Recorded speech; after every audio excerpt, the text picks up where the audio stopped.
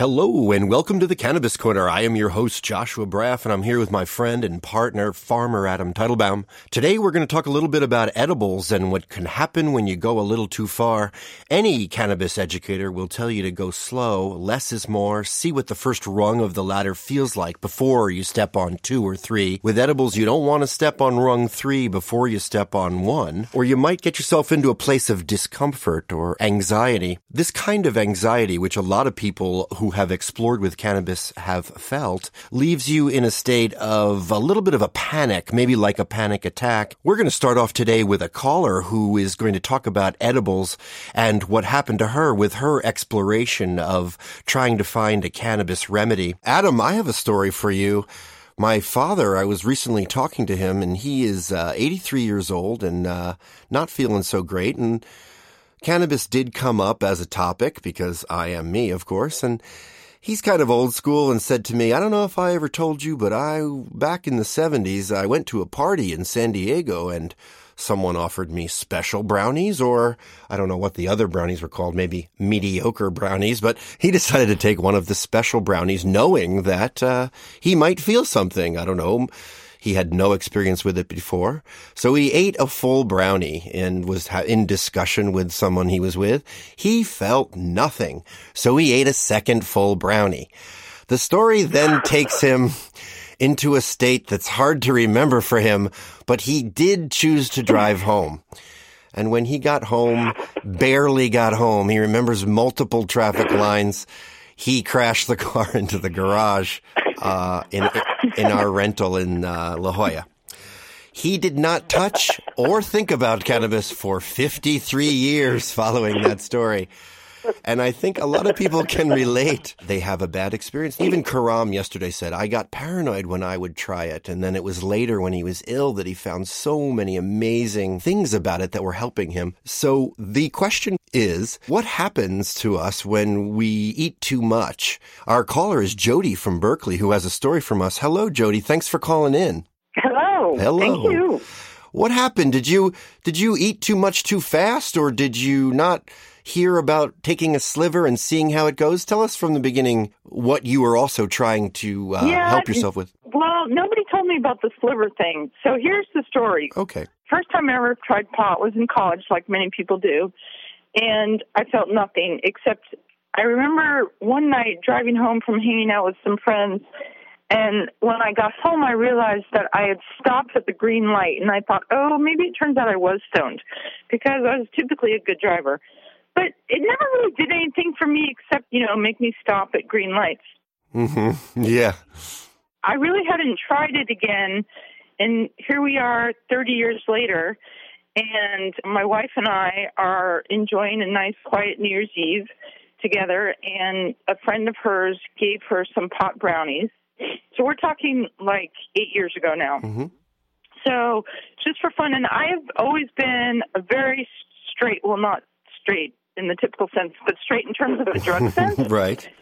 I've never really done drugs. I don't like the taste of alcohol. I don't like the effects of alcohol. I'm not a pill popper, nothing like that. So, in fact, most of my friends are like, what's wrong with you? How do you get through the day? So sober. So for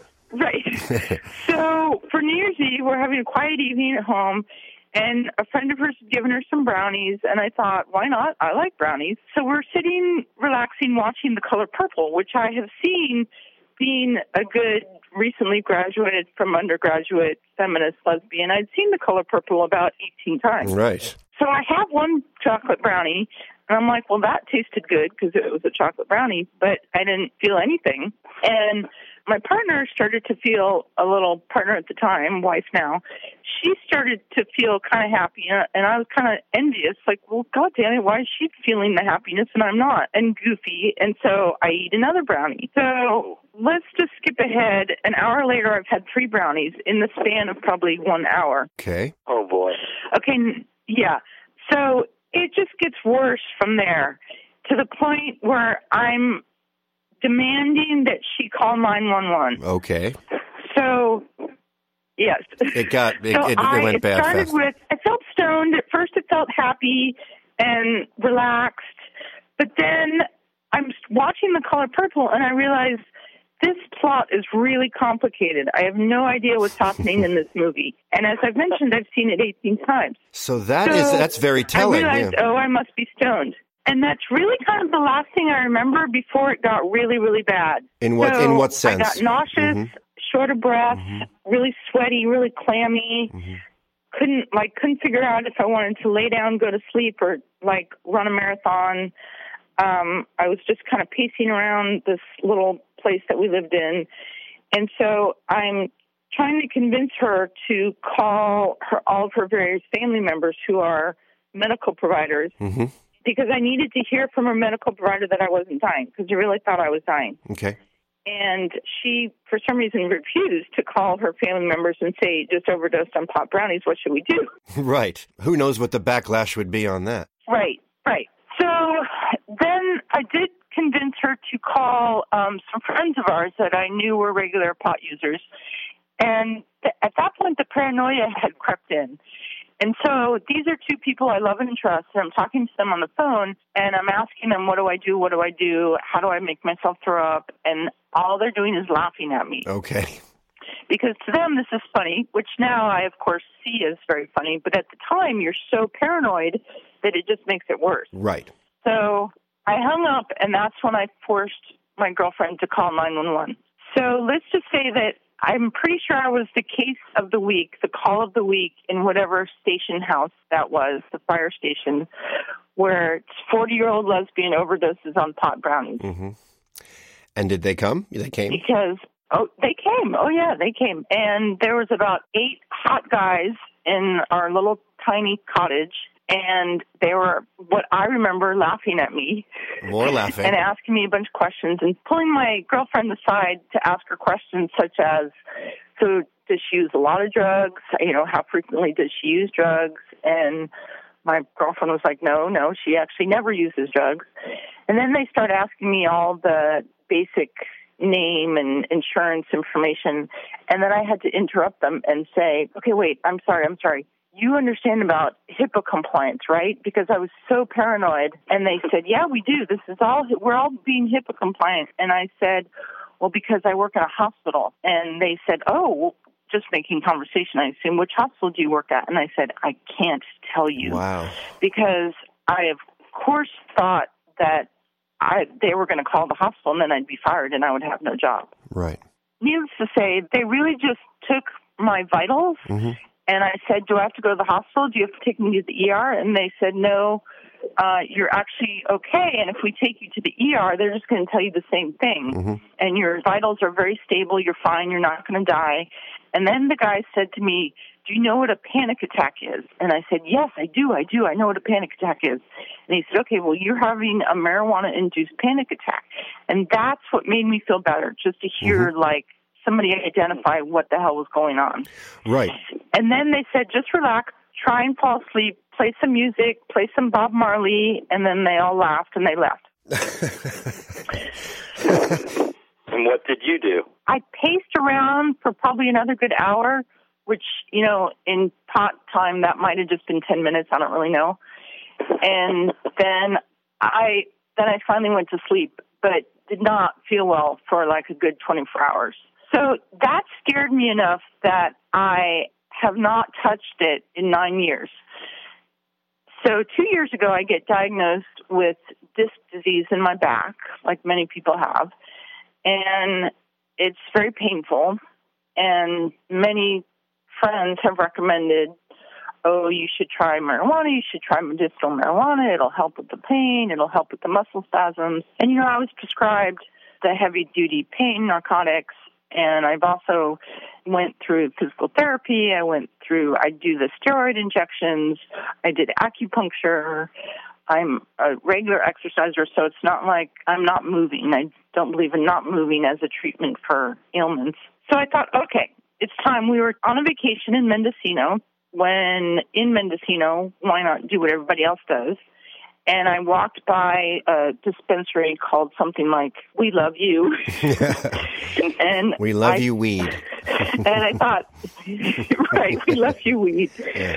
So I thought, okay, I'll go in there and I'll try this. I'll see what this is all about and see how this works. Since it it was now legal because 9 years ago when I had the brownie experience, it was not legal. Mm-hmm. So I go in there and, they walk you through the whole thing. It's very simple. It was timely. It took a couple hours, but they connected me. So I was talking FaceTime on my phone with a doctor through their company from back east somewhere, and he looked a little too much like Bernie Sanders. I'm not really sure if it was him or not still to this day. Okay, Bernie might be in this story, or probably not. But okay. Yeah. Yeah. Well, I wouldn't be surprised if Bernie was also the cameo of the doctor, right? The weed doctor. Right. An hour later, I have a medicinal card, and the people at the dispensary in Mendocino were very helpful, and they explained to me, and I said, I'm kind of afraid because I had this bad experience with edibles, but I don't like to smoke. And one of the reasons I didn't like to smoke was I am a long-distance runner, and if I smoked at night, the next morning I couldn't breathe and my throat hurt. Mm-hmm. So I never understood how people did that. Clearly I was smoking wrong, but all the stuff about the other inhalers and the pens and the bongs, it was very, very confusing to me and overwhelming. And I thought, I'd rather just eat something. So I asked the nice people at this dispensary. I believe she was about 17 and her name was Crystal. And she loved you.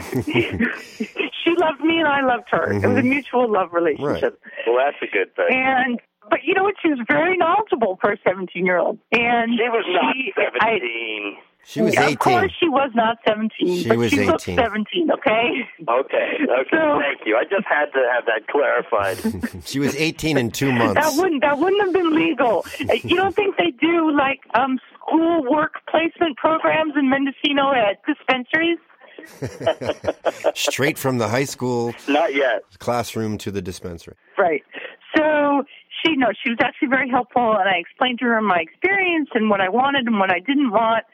And she gave me a couple different products, like the cookies, the brownies, the candy, the cinnamon sticks that you put in your tea, all those different things. And so the throat lozengers. And so I actually successfully used them. And she explained to me all the CBD, THC, but honestly, I really didn't understand a lot of it. She went through it faster than I, because at 17 she was way smarter than I was. So I had a really hard time understanding all of what she was saying and the chemicals involved and the science involved. I just said, give me something that's going to make my pain go away. And if I get a little high and happy, great. That's a great side effect. So she gives me the stuff, and I actually successfully minimally used it for a couple months. And it was like I'd take one piece of candy, and I didn't feel high, but I felt like it relaxed my muscles enough to relax my back, that I wasn't in as much pain as I had been before I ate the candy. Mm-hmm. But I was still hesitant and afraid of the fear, the PTSD occurring from the pot brownie experience from 9 years ago. Right. That wasn't a pot brownie experience. That was a 3-pot brownie experience. That's true. Right. That's true. Exactly. And, friends don't say to you, here's some pot brownies. Well, maybe now they do. But back then, nobody would say, here's some pot brownies, only eat half of one. They don't say that to you. Well, these days, maybe. I ran out of the edibles that I had gotten at the dispensary in Mendocino, through the course of 6 months. And so I asked for a recommendation of a friend in the East Bay of where to go for a dispensary in Berkeley. And so I went to a dispensary in Berkeley, and the guy there was not quite as helpful as my 17-year-old friend named Crystal. And he talked really fast, and I felt really stupid because I was like the one person in Berkeley who didn't understand the chemical compounds of marijuana. Mm-hmm. So I just said, okay, fine, I'll take that, whatever. And so I walk out of there with $200 worth of stuff, and I don't know what I have in my hand. So I don't know if it was that night or a couple nights later, I eat a tiny little cookie. The cookie, I remember a piece of the cookie broke off onto the floor when I first took it, and I thought, I have cats and dogs because I'm a lesbian and I live in the East Bay. And so I thought I better pick up that little piece of cookie and throw it away before the cats get really stoned. Right. So I made sure to pick that up. So I didn't even eat the whole cookie. Mm-hmm. And this was a small, tiny little cookie, like maybe half an inch in diameter. Mm-hmm. And so I eat this cookie like an hour into it. I'm like, okay, this is good. I'm feeling relaxed. My back doesn't hurt. It's helping. I'm getting kind of sleepy. I can go to sleep pretty soon. And I had work the next day. So I was supposed to have work the next day. So it just went down quickly. And I thought, oh, no, do not let this happen again. Do not let this happen again, because I was so afraid of what happened before. Yeah. This time was even worse than the 3-pot brownies. And I don't know, actually, a young person friend of mine has recently said to me, well, maybe it was the interaction of other medications that you're on, which could have been, I don't know. But 2 hours later, it was wintertime, so I walked outside. I'm walking around in my pajamas, just trying to walk it off, hoping the cold will wake me up. Mm-hmm. I had heard that if you take a cold shower, that'll help, so I kept taking repeated cold showers and putting my head under the cold water. I actually went next door, because next door we have neighbors that are 2 nurses, and so it's about 10:30 at night, and I'm ringing their doorbell, and they have one of those high-tech doorbells that takes a picture when you ring the doorbell, so I can only imagine what the picture looks like of me, stoned out of my mind, paranoid, freaking out. Mm-hmm. But they weren't home because they're nurses. So I finally woke my wife up, and she tried to help, but it was pure hell. Mm-hmm. I was psychotic. I really felt like I didn't know who she was. I didn't understand time. I didn't understand where I was. At one point, she suggested, why don't we go outside and get some fresh air? I went outside, and I thought, I don't know if you're standing here with me or not. Then there's also all the physical symptoms of not being able to breathe, feeling nauseous, feeling sweaty, not knowing what to do, and it goes on and on and on forever, and it was pure hell. We'll have more with Jody from Berkeley in a future episode of the Cannabis Corner.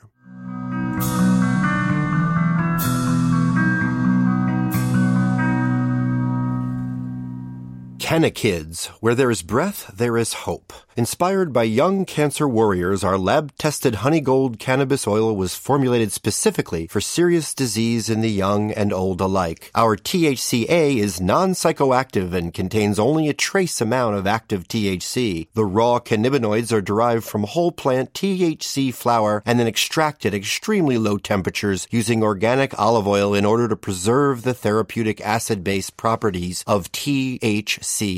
For dosing, Cannakids works hand-in-hand with medical professionals and wellness practitioners who specialize in cannabinoid therapy for both pediatric and adult diseases. To schedule a phone consultation for an additional fee, please visit our website at www.cannakids.org. Click on the pop-up on the bottom right-hand corner of your screen that says Contact Us Today and choose the practitioner that has the expertise in dosing for your ailment. Cannakids.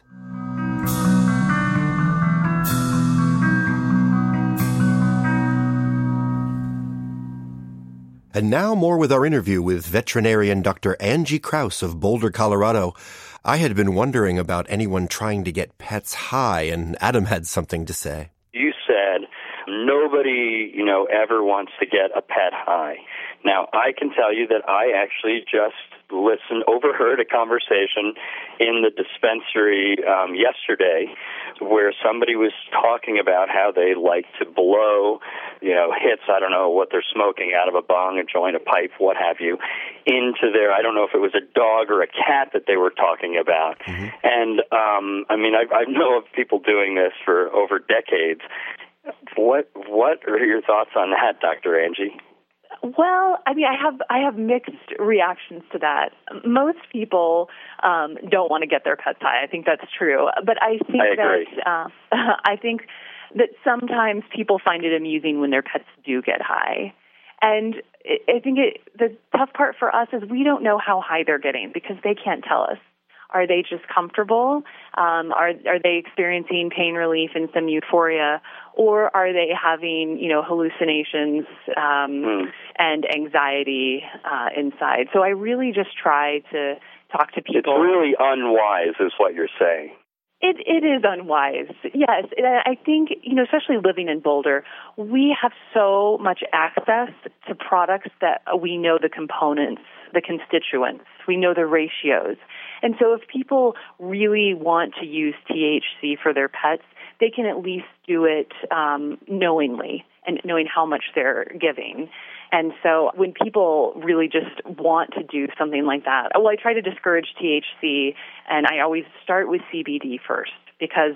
But so while you're saying you discourage THC, you would encourage THCA because it's not psychoactive, right? Yes. And some people they really want to use it, and that's when they need help. And that's where it gets tricky, is that I want to help my clients, or if they've already been using it. And that happens a lot. Well, I've already been sharing this with my dog. He's doing really well. And so then we talk about symptoms of what it looks like when dogs do experience too much THC. And you can actually build up the amount of THC. They do build tolerance. And so just helping people do it a little bit more wisely, because it's going to happen no matter what. And so helping people that really want to use it. I love the idea that you mentioned of juicing for dogs, because we were just speaking about juicing with Karam in the program last week, and I'm wondering, do dogs or cats seem to like the taste of that, or will they ingest that on their own? I think most cats probably would not, but a lot of dogs will ingest juice, green juices, and I think it would probably depend on the breed. Like most Labradors would probably ingest almost anything depending on the individual dog, but I've had a lot of clients with big dogs juice, even juice regular fruits and vegetables with great success, and I think that juicing hemp would be no different. I have an image of a tincture being eye-dropped onto the chosen kibble, as it were. Perhaps when you talk about people giving their dogs a regimented dose of, say, CBD, there's a couple of different ways I heard you saying, and big dogs can take pills and cats don't necessarily. Are people doing that, dropping some tincture onto the kibble itself? Yes. Okay, that's one of the ways to approach it. You can do that. A lot of people do it maybe on like a cookie. They'll put it on the cookie, or some of my clients just squirt it in their mouth. And because it usually tastes pretty good, it just tastes like oil. And the capsules have a little bit more of a smell. And so some dogs and cats don't like that. It really just depends on how picky the animal is. From your own medical opinion, does the fact that this is working so well with animals awaken you to the notion of how it might be for humans? Or are you a Coloradan who already understands what this is about? Because a lot of people, there's a learning curve here, and you're a physician, so are you not surprised by this? And also, does it give you new hope for what very ill humans might deal with? Yes, I'm not surprised. As a holistic practitioner, the fact that a plant could have so much healing potential doesn't surprise me. I have been really overwhelmed by how many pets that we've been able to help in the practice. With other herbs that I use, I generally think that I'm going to get a response, but not quite the response I've seen with this particular plant. Oh, that's interesting to say, yeah. Yes, yeah. I feel like it's one of the more powerful herbs that I have used in the last 10 years as a holistic practitioner.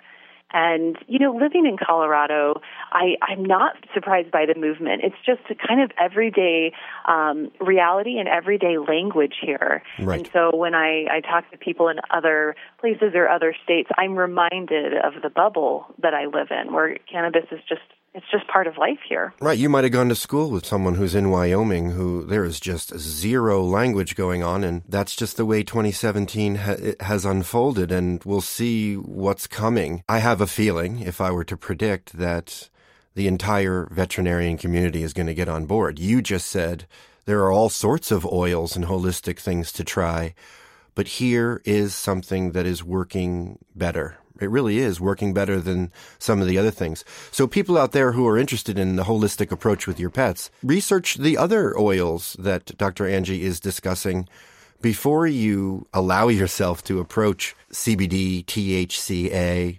and there's a great deal to learn online. My goodness, there's a lot about pets and cannabis online. Adam, do you have other questions for Dr. Angie? Well, I just had something to add, in terms of giving cannabis or hemp legitimacy in the veterinary world.